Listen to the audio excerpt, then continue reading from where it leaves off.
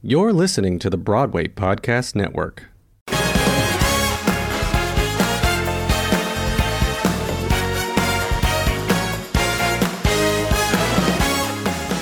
Hi, I'm Bob Martin. I'm a co-book writer, co-screenwriter of The Prom. Hi, I'm Chad Beglin. I'm lyricist and co-screenwriter of The Prom. Hi, I'm Matthew Sklar, composer of The Prom. Hi, I'm Adam Anders, producer and executive music producer of The Prom. Hi, I'm Gordon Cox. I am the contributing theater editor at Variety and the host of Variety's Stagecraft podcast. I wonder if we could talk a bit about some of the songs in detail. First of all, I wonder if we could talk about Unruly Heart, which has become sort of an anthem for not only the show, but it's also the name of this initiative that two of the stars of the film, Joellen Pellman and Ariana DeBose, launched to direct folks to organizations that support LGBTQ plus youth. Tell us about what role that song fills in the story and what it means to you. I'm meant to lead with this unruly heart of mine.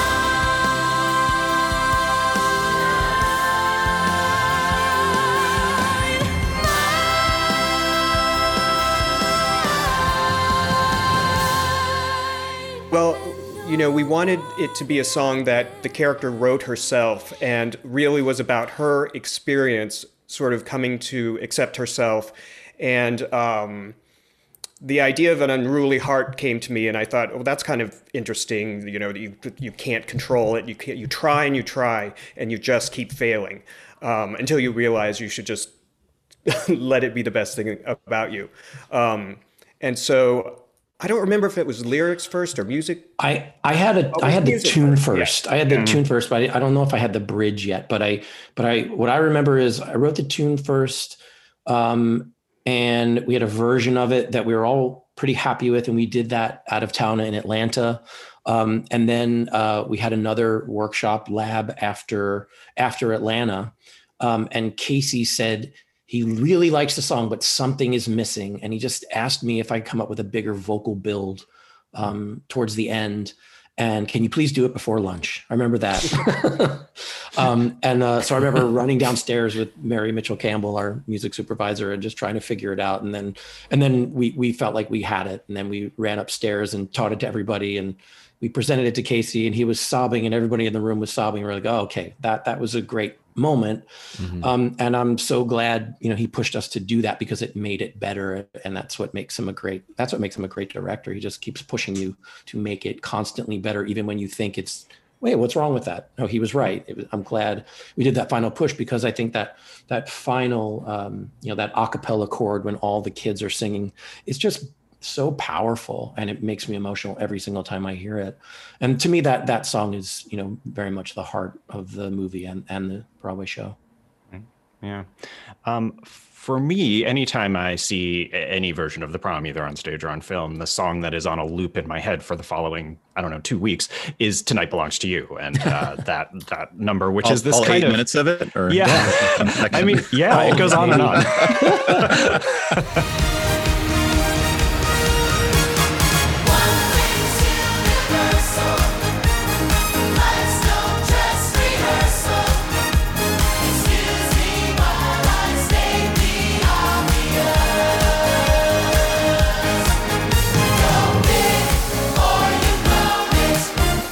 But that's such an interesting song in that it is such a sort of lively song and feels like this, feel good empowerment anthem that then gets subverted by the end of it. And I wonder, tell me a little bit about the creation of that. And then Adam, I feel like that song in particular gave you a lot of leeway in terms of how big you could go in terms of creating a sound and a drive for that piece. Yeah. I remember it taking a long time to write because there were so many elements, and it was quite frankly really cinematic when we were writing it for the stage because it was going to so many different places. And it needed to be a melody, a lyric, and a chord structure that would feel right for Barry and then also right for the kids. And then we needed a section for Mrs. Green And for some reason, I just felt like she should sound like a plucky Tupperware lady. So I just did a kind of a pizzicato strings thing for her. And I remember really enjoying that. And by the way, Kerry Washington sounds amazing doing that. And I had no idea she could sing like that. But it was all really fun to write, but it was a huge puzzle working with Chad and me, and then Casey working with Glenn Kelly to figure out what the dance music was. And it's, I think on stage it's like 7.5 minutes or something like that. But it was a tough nut to crack.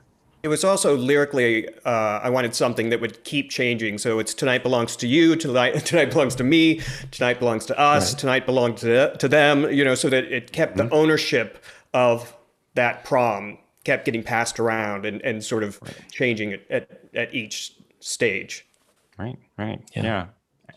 And then Adam, did you have fun with blowing that song up for the screen? Actually, it was a lot of fun because I love how many movements there are to it and how it keeps changing and switching gears. And, and Carrie was a revelation. I think when she sang that, that's when we started trying to figure out where we can shove her in everywhere else. And I don't know that I've met an actor that loves to sing more than her, just the sheer joy of singing and how much it means to her. So it meant a lot to us to try and find more things for her to do. But that's a side note. But yeah, she sounds so good when she comes in there. I love it every time. And I think the biggest transformation from the original to this version is the big, the what we call the sad prom, or the big prom, or the the fake prom. I don't know which prom. There's so many proms. There's so many proms. That prom. I call it the mean prom in my head, but sad prom. The mean prom, No, sad prom is the one. Sad prom is later. Yes. Yeah. Now see what's screwing me up. Mean prom. Let's go with that. Prom, evil prom. That's even better. But that needed to just be huge, right? And but then it had to feel, which this was one of the things we were able to do that you probably couldn't do because you had like 3 minutes probably in the studio on Broadway. We got to program something for the kids. It's like there's no time. Whereas we could do like a full-on EDM, Skrillex or whatever. What does the DJ do who's actually DJing this prom? And what would that sound like for kids today? And that's what we really dug into.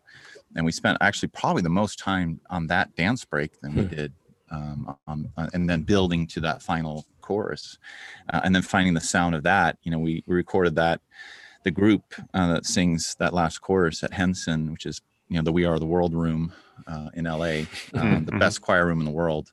So it just could sound huge.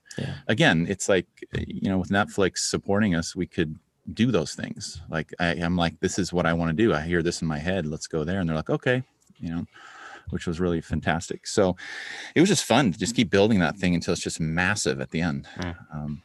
And then it was never big enough for Ryan, of course. And then on the stage mixing it, he's like, it's not big enough. Make it louder. I'm like, my ears are bleeding. Like, how much louder can it be? I mean, I swear he's deaf. He's got to be deaf. And then I feel like Tonight Belongs to You is connected to Time to Dance. In my head, I sort of think of Time to Dance as the reprise that actually achieves the thing that we all thought, Tonight Belongs to You actually was. That closes both the film, before the original music comes in, and the show. Yeah, I mean, I don't think of it that way because It's Time to Dance is even longer than Tonight Belongs to You. Like these are two really. So no, we did not approach it that way, but obviously it kind of is a reprise for every song in the movie in a sense. But we thought of it as its own animal when we attacked that one. But I don't know how you guys feel. But yeah, I mean, it was definitely a response to the Act One finale, but it was also so much information happens in that song, both in the lyrics and in the little scenettes that happen in it. So it's really, we're trying to sum up everybody's story in one big thing. So it definitely went through a lot of different versions till we finally landed with this. Yeah, and for the film, the scenes happen in different places. And I think one of those things was majorly thrown at you at the last second, Adam. I vaguely remember that you were in hell that day, but you figured it out beautifully. And I think the flow of it, which is quite different than the Broadway version, really works beautiful on film with Carrie returning, which is a big change. But it's very emotionally satisfying, both musically and dramatically. So I was really happy with how that happened. And it was a last minute change from what I remember. There were a lot of last minute changes on that one. One that happened right on set, where I did a massive edit on set. which completely threw everything. And the funny thing is, the next day I was supposed to fly to London to record the orchestra on all the songs, including that one. So I'd already done the score for it. We'd already done the charts, and now I'm doing this massive edit. And then we realize I'm like on the plane, and I get an email that we need to add something else. And I'm like, oh my gosh, like, what are we going to do? It was a complete cluster. So then I ended up doing like 3 different versions of it in London. And then of course, all 3 of those didn't work once we got an edit in the editorial. So then we still had to redo it again. So it was a really difficult one to figure out. Cause like you said, the scenes kept moving constantly. And they required a different score. Yeah. So it was just like, they would just kind of lift one section and drop it in the middle of the song somewhere else. I'm like, that doesn't work. It's like a musical train I heard one of those like, cuts. It sounds fine. Just put a crossfade on. I'm like, it does I heard not one of those sound cuts. fine. Yes. It was an upsetting day. It was horrendous. And I sent an email to Matt, don't worry, I'm fixing it. Yes. And you did. And you did. It was not easy, but thanks for noticing. But in addition to these, great big numbers that do a lot of work and involve basically the entire cast of the film, then you also have these numbers that are sort of real, kind of star turns. I'm thinking particularly of Meryl Streep and James Corden for their individual numbers. I wonder if you could tell us about what specifically surprised you and thrilled you about what each of them brought to, Meryl for The Ladies Improving and James for Barry's Going to the Prom. Well, the first time I heard Meryl sing Ladies Improving, I was just blown away. I had no idea, she had that belt, and she really has it.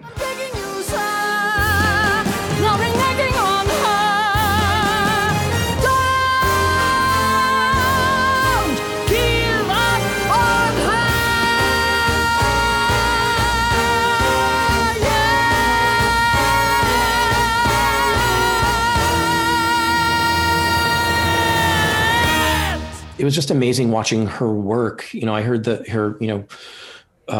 heard the pre-record, but then watching her shoot it on set, I was there that day, and every single take she does is different, and every single take is brilliant.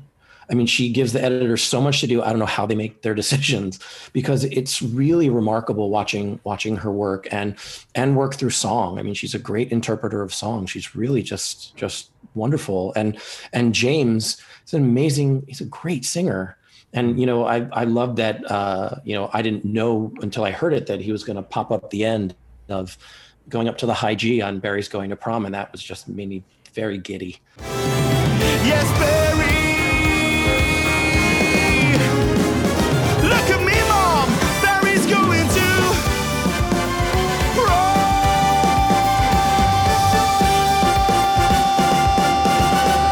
Yeah! That was just so great. But they're both, they're both stars for a reason.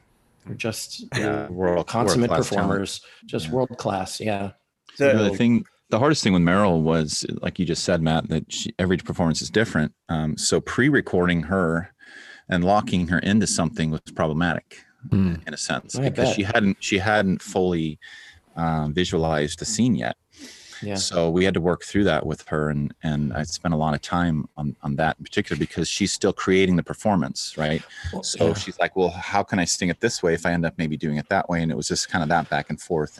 I remember when we were shooting Ladies Improving, she announced to everybody that she's like, I'm going to be re-recording the audio for the first 2 lines, and I'm going to be performing it, so it's not going to match. Don't worry about it. I know what I'm doing. Something like that. Except we ended up keeping the original. Oh, fantastic. Yeah, but you can edit that out, Dory. We changed something else, but the fact that we gave her that flexibility. Yeah. So it was like, you have the freedom, do whatever you want. We will figure it out later. Right. And then once we had the edit, then we could look at it and go, that no longer works. And it wasn't necessarily what any of us thought would work or wouldn't work. So she was right. She just misplaced her statement, placed in the song. But it was amazing actually how much just stayed the same. Thanks for listening. This has been a production of the Broadway Podcast Network in association with Netflix and Sony Masterworks. Be sure to watch The Prom on Netflix and grab the soundtrack everywhere streaming music is found.